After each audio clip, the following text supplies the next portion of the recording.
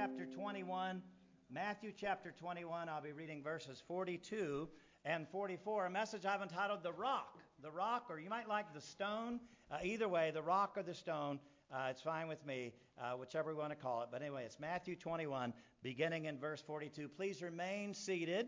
Remain seated since you just sat down as I read. Give the children a second to get out of here, and also give the preacher a second to find what I told you to go looking for. Here we go. Matthew 21, beginning in verse 42. Jesus said unto them, Did you never read in the Scriptures, the stone which the builders rejected, the same has become the head of the corner? This is the Lord's doing, and it is marvelous in our eyes.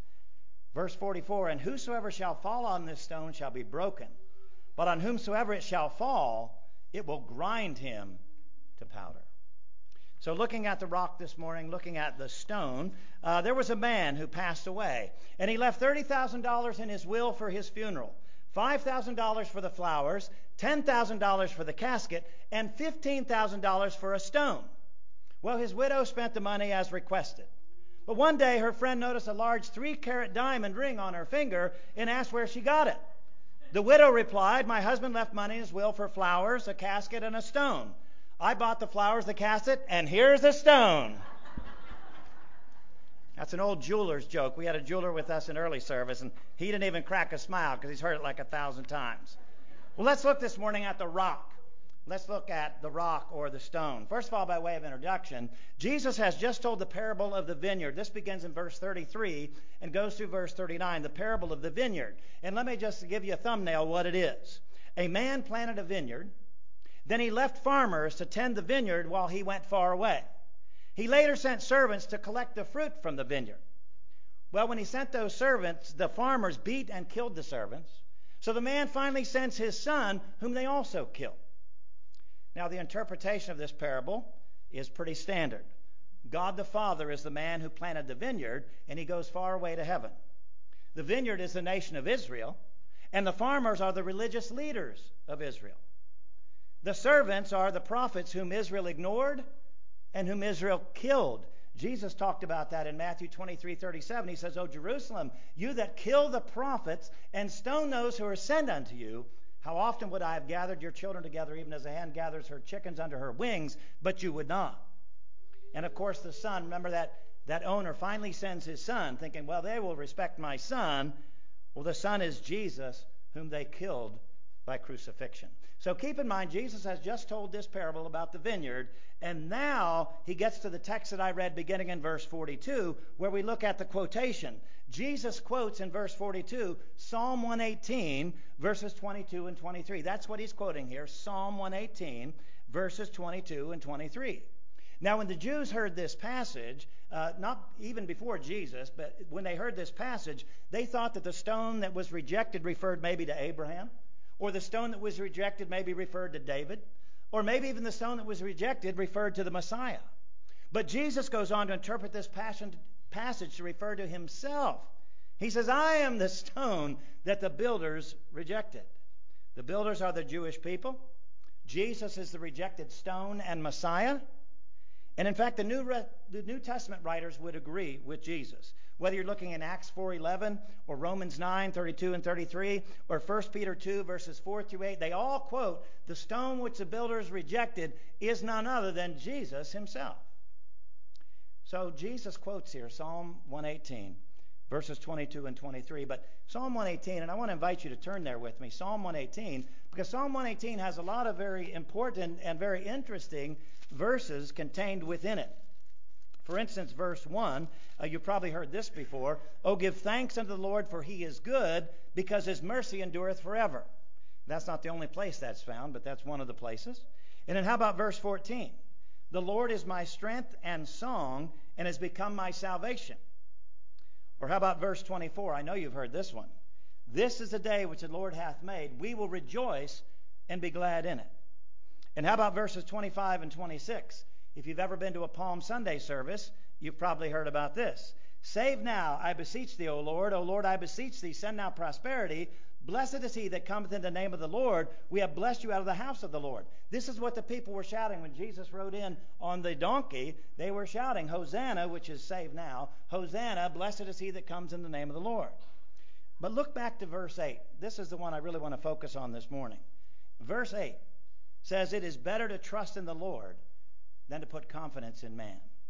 Now, something you may not know, and all those verses are important, but verse 8 is actually the middle verse of the entire Bible. If you ever wondered what is the middle verse of all the Bible, it is Psalm 118 and verse 8. Let me show you a little bit of math here. Math teachers like Kristen will enjoy this. There are 594 chapters before Psalm 18. There are 594 chapters after Psalm 118. When you add the two together, you get 1,188. And if you just put a colon between the two eights, you get 118:8. Well, what is that? Psalm 118 and verse 8 is the center of the Bible. And it contains the center message of the Bible, which is what? It is better to trust in the Lord than to put confidence in man. That's what the Bible's all about. And as we will see, Jesus here is setting up a choice to trust either God or to trust man, based on the center verse of the Bible. Anybody say, well, Brother Gary, I happen to know a little bit of history about the Bible. And back when Jesus said this, first of all, the Bible wasn't complete. And secondly, they didn't have chapters and verses till much, much, much later. Yeah, but Jesus knew what the Bible would be. He knew that it would be complete. He knew about the chapters and the verses. And so he chose Psalm 118 particularly so that we would focus on the center verse of the Bible. It is better to put trust in the Lord than to put confidence in man. And that's here he is setting up this choice. Are you going to trust God or are you going to trust man? So first of all, let's look at the definition. What is a rock? Again, Jesus says here, the stone which the builders rejected. What is a rock? What is a stone? Well, it is permanent. A rock is strong. A rock is unchanging. Now, if you've ever read through the Old Testament, you know that God is referred to as the rock in the Old Testament. He's referred to the rock of salvation. He's referred to the rock of refuge. But then when you flip over to the New Testament, you find out Jesus is also referred to as a rock. In fact, 1 Corinthians 10, the first 4 verses, says that Jesus was with Israel in the wilderness as a rock. Or how about the parable of the wise and foolish men in Matthew chapter 7, beginning in verse 24? Jesus said there were two men. One built his house on the sand, and the other built his house on the rock. Well, the guy that built his house on the sand, when the floods came, it wiped out. But the one who built his house on the rock, it stood firm. A lot of our children even know a song about that. Some of you adults probably remember singing it when you were little too. And what is the point? Jesus says that he is the rock upon which that smart man or that wise man built his house. And then what about Peter's confession in Matthew 16 and verse 18? Jesus is asking his disciples, he said, whom do men say that I am? And they said, well, some say you're Jeremiah or one of the prophets. Some say you're Elijah. And Jesus said, but whom do you say that I am? And Peter steps forward. He says, you're the Christ, the Son of the living God. And Jesus said, your name is Peter, which means rock. And on this rock I will build my church. Now, was Jesus building his church on Peter, whose name means rock? No. Jesus will build his church on Peter's confession of faith that Jesus is the rock. That Peter would put his faith and trust in Jesus Christ. He said, you're the Christ, the Son of the living God. And Jesus said, that's the rock, and I'm going to build my church on that. The church of the Lord Jesus Christ still today, even now, is built on that confession of faith that Jesus is the Christ, the Son of the living God. And so both the God of the Old Testament is known as a rock, and Jesus in the New Testament is known as a rock. Now, does that confuse us? That you got God in the Old Testament, he's the rock, but we say Jesus is God in the New Testament, he's the rock. What gives? They're one and the same. Jesus is God. And so it makes sense that the God of the Old Testament and the God of the New Testament would be the same. They are both the rock. The rock. But when it comes to people, remember I told you Jesus is setting up this choice here between trusting God or trusting man. When it comes to people, people are not stones. People are not rocks. Dwayne Johnson accepted. All right? The Bible says people are a vapor. People are a vapor. Look here in James 4:14. Whereas you know not what shall be on the morrow, for what is your life? It is even a vapor that appears for a little time and then vanishes away.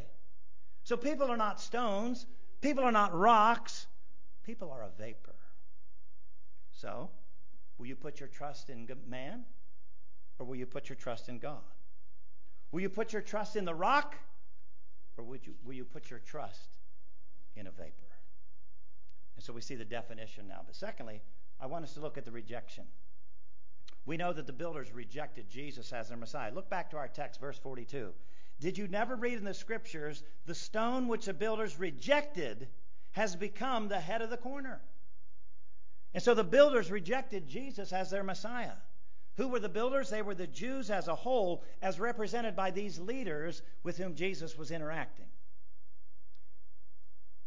Jesus was not their kind of Messiah. He just wasn't their kind of Messiah. He wasn't the kind of Messiah for which they were looking. Now, he will be, but at this time, he wasn't. Why? Well, first of all, he was poor. Who wants to follow a poor Messiah? These people were all poor themselves. Why would they want to follow somebody who's just as poor as they are? But he's not poor anymore, is he? He's rich. He's the King of Kings and Lord of Lords. He's living in heavenly riches now. But back then, he was poor. Like, we don't want a poor Messiah. Secondly, he bucked the religious system. They expected their Messiah to come up and really fix the religious system, but he bucked the religious system. But we all know what he actually did. He completely fulfilled it.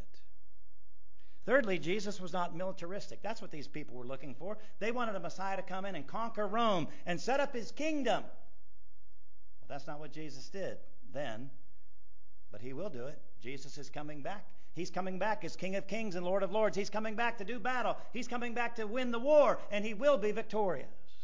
But then, he wasn't. A fourth reason they rejected Jesus as their Messiah was that he claimed to be God's Son.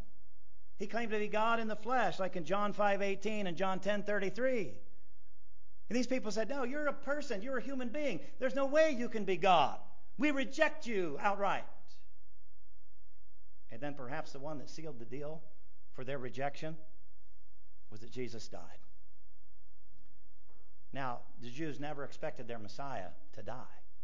How can your leader, especially one that claims to be God, how can he die? And they knew the verse in Deuteronomy just as well as anybody else did. Cursed is everyone that hangs on a tree. They said, this is not our Messiah. This guy is cursed of God. And so they rejected him.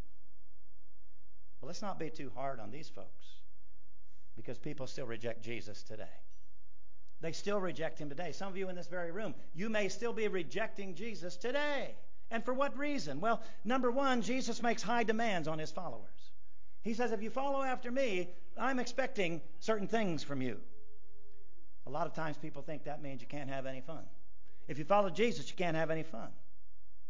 Billy Joel made a lot of money singing the song, I'd rather laugh with the sinners than cry with the saints. And people get this idea that if you are a Christian, if you follow Christ, you can't have any fun. Well, as Andy alluded to, we Christians had a lot of fun this past week. Had a lot of fun at Vacation Bible School. Teaching kids about Jesus, yes, but having fun all along the way. And that's not the only time we have fun. We have lots of fun in lots of different ways, but we always have our fun within the confines that God has given us. But some people think, well, I'm not going to follow Jesus. I reject him because I can't have any fun. Or they'll say, if I follow Jesus, I can't have any vice. Now, we all have to have a vice, don't we? No, we don't. But we think so. We think we must have a vice. And if you follow Jesus, you can't have a vice. Maybe people don't want to follow Jesus because to follow him requires complete humility. We must totally divorce self from the throne of our heart and make Jesus put him on the throne. People say, I don't want to do that. I don't want to humble myself before anybody. They don't like the fact that the individual is no longer boss. When you follow Jesus, he's the boss. Not you anymore, not somebody else. He's the boss. Or maybe just like those folks back in Jesus' day, Jesus didn't or doesn't fit our expectations. We thought a Savior, we thought a Messiah would be somebody different, something different. And he's not quite what I expected. And perhaps people reject Jesus today because it's just too hard to believe. I have a family member that doesn't go to church. I have a lot of family members that doesn't go to church, just like you do. But I had a family member that doesn't go to church, but he came to church with me one Sunday. And it was a good service, good music, and a good sermon, and I wasn't preaching. But anyway, it was a good church service. It felt really good when it was over. And so I asked him when it was all over. We were in the car together, and I said, so what do you think about all that? He said, it's just too hard for me to believe. He said, I just can't believe it. Why? Well, maybe to some it sounds like a fairy tale. You got this guy who's actually God, but he's a human, and then he dies, but then he comes back from the dead, and then he floats up into heaven, and then he's coming back riding a horse with a sword. It sounds like a fairy tale to some. Others would say, that stuff that you believe is just not scientific. It's just not provable. And I got to have science. Now, they'll fully accept evolution, which can't be proven either. But they will say, I got to have science. I got to have something that can be proven. So for whatever the reason, the Jews rejected Jesus as their Messiah. And that rejection continues today. But I want you to know that stone has not been rejected by all. Not everyone has rejected the stone. First of all, God himself did not reject the stone. In fact, he made Jesus the head of the corner. Let's go back to the text. Have you never read in the scriptures, the stone that the builders rejected, the same has become the head of the corner? God himself made Jesus the head of the corner. Jesus is not just any stone. He is the chief cornerstone.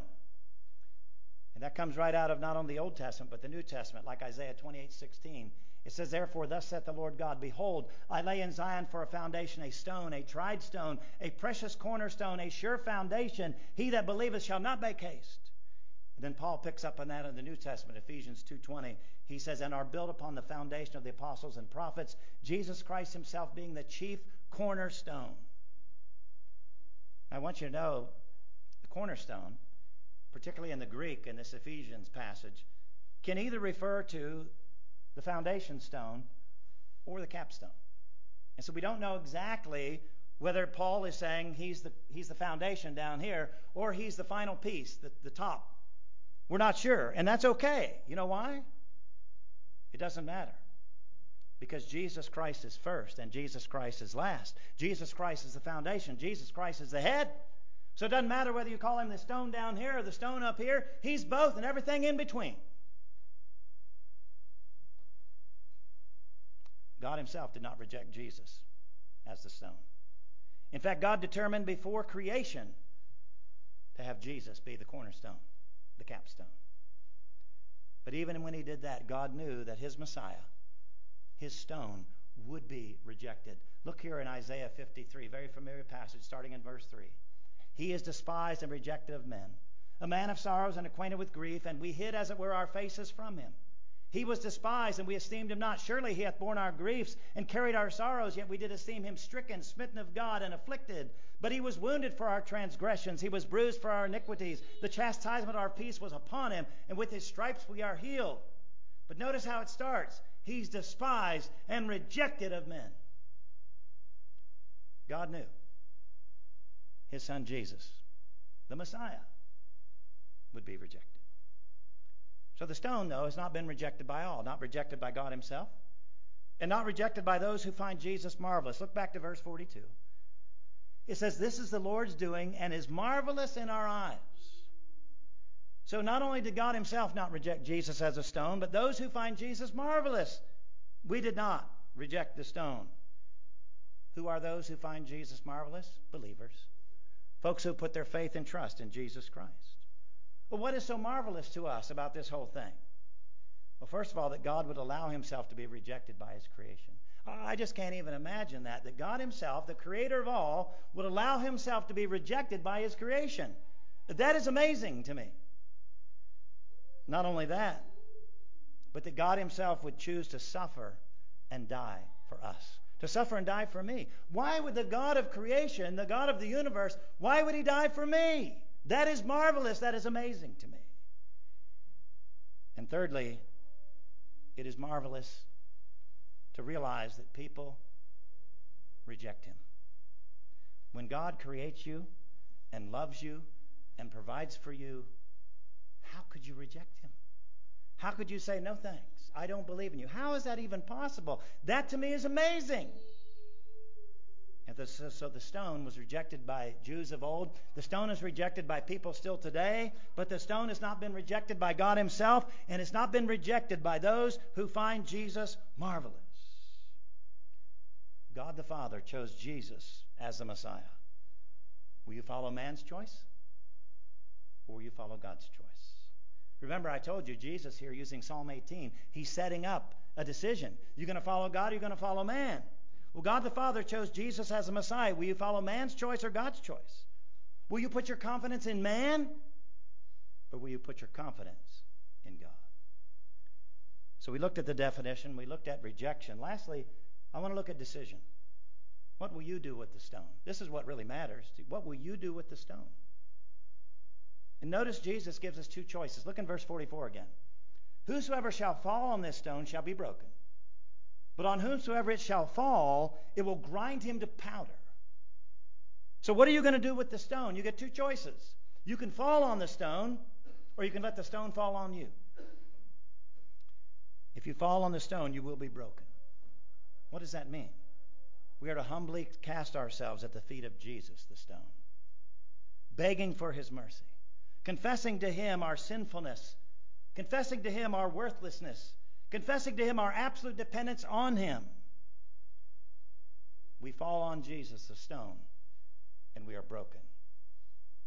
And that's a good thing because God seeks a broken heart. Look at Psalm 34:18. The Lord is near to them that are such of a broken heart, and saves such as be of a contrite spirit. And here's what's really neat. When you fall on the stone and you're broken before him, those who fall on him become stones themselves. Look at 1 Peter beginning in chapter 2. To whom coming as unto a living stone, disallowed indeed of men, but chosen of God and precious, you also as living stones are built up a spiritual house, a holy priesthood, to offer up spiritual sacrifices acceptable to God by Jesus Christ. So when you fall on the stone and you're broken, he makes you a stone. And out of you and I, he builds his spiritual house where we offer spiritual sacrifices. So choice number one, you can fall on the stone humbly and be broken. Or you can let the stone fall on you and be ground to powder. Now I told you earlier we'd see a picture of Scott Newsom, and I want to show you what it might be like to get crushed by a big stone. There's Scott.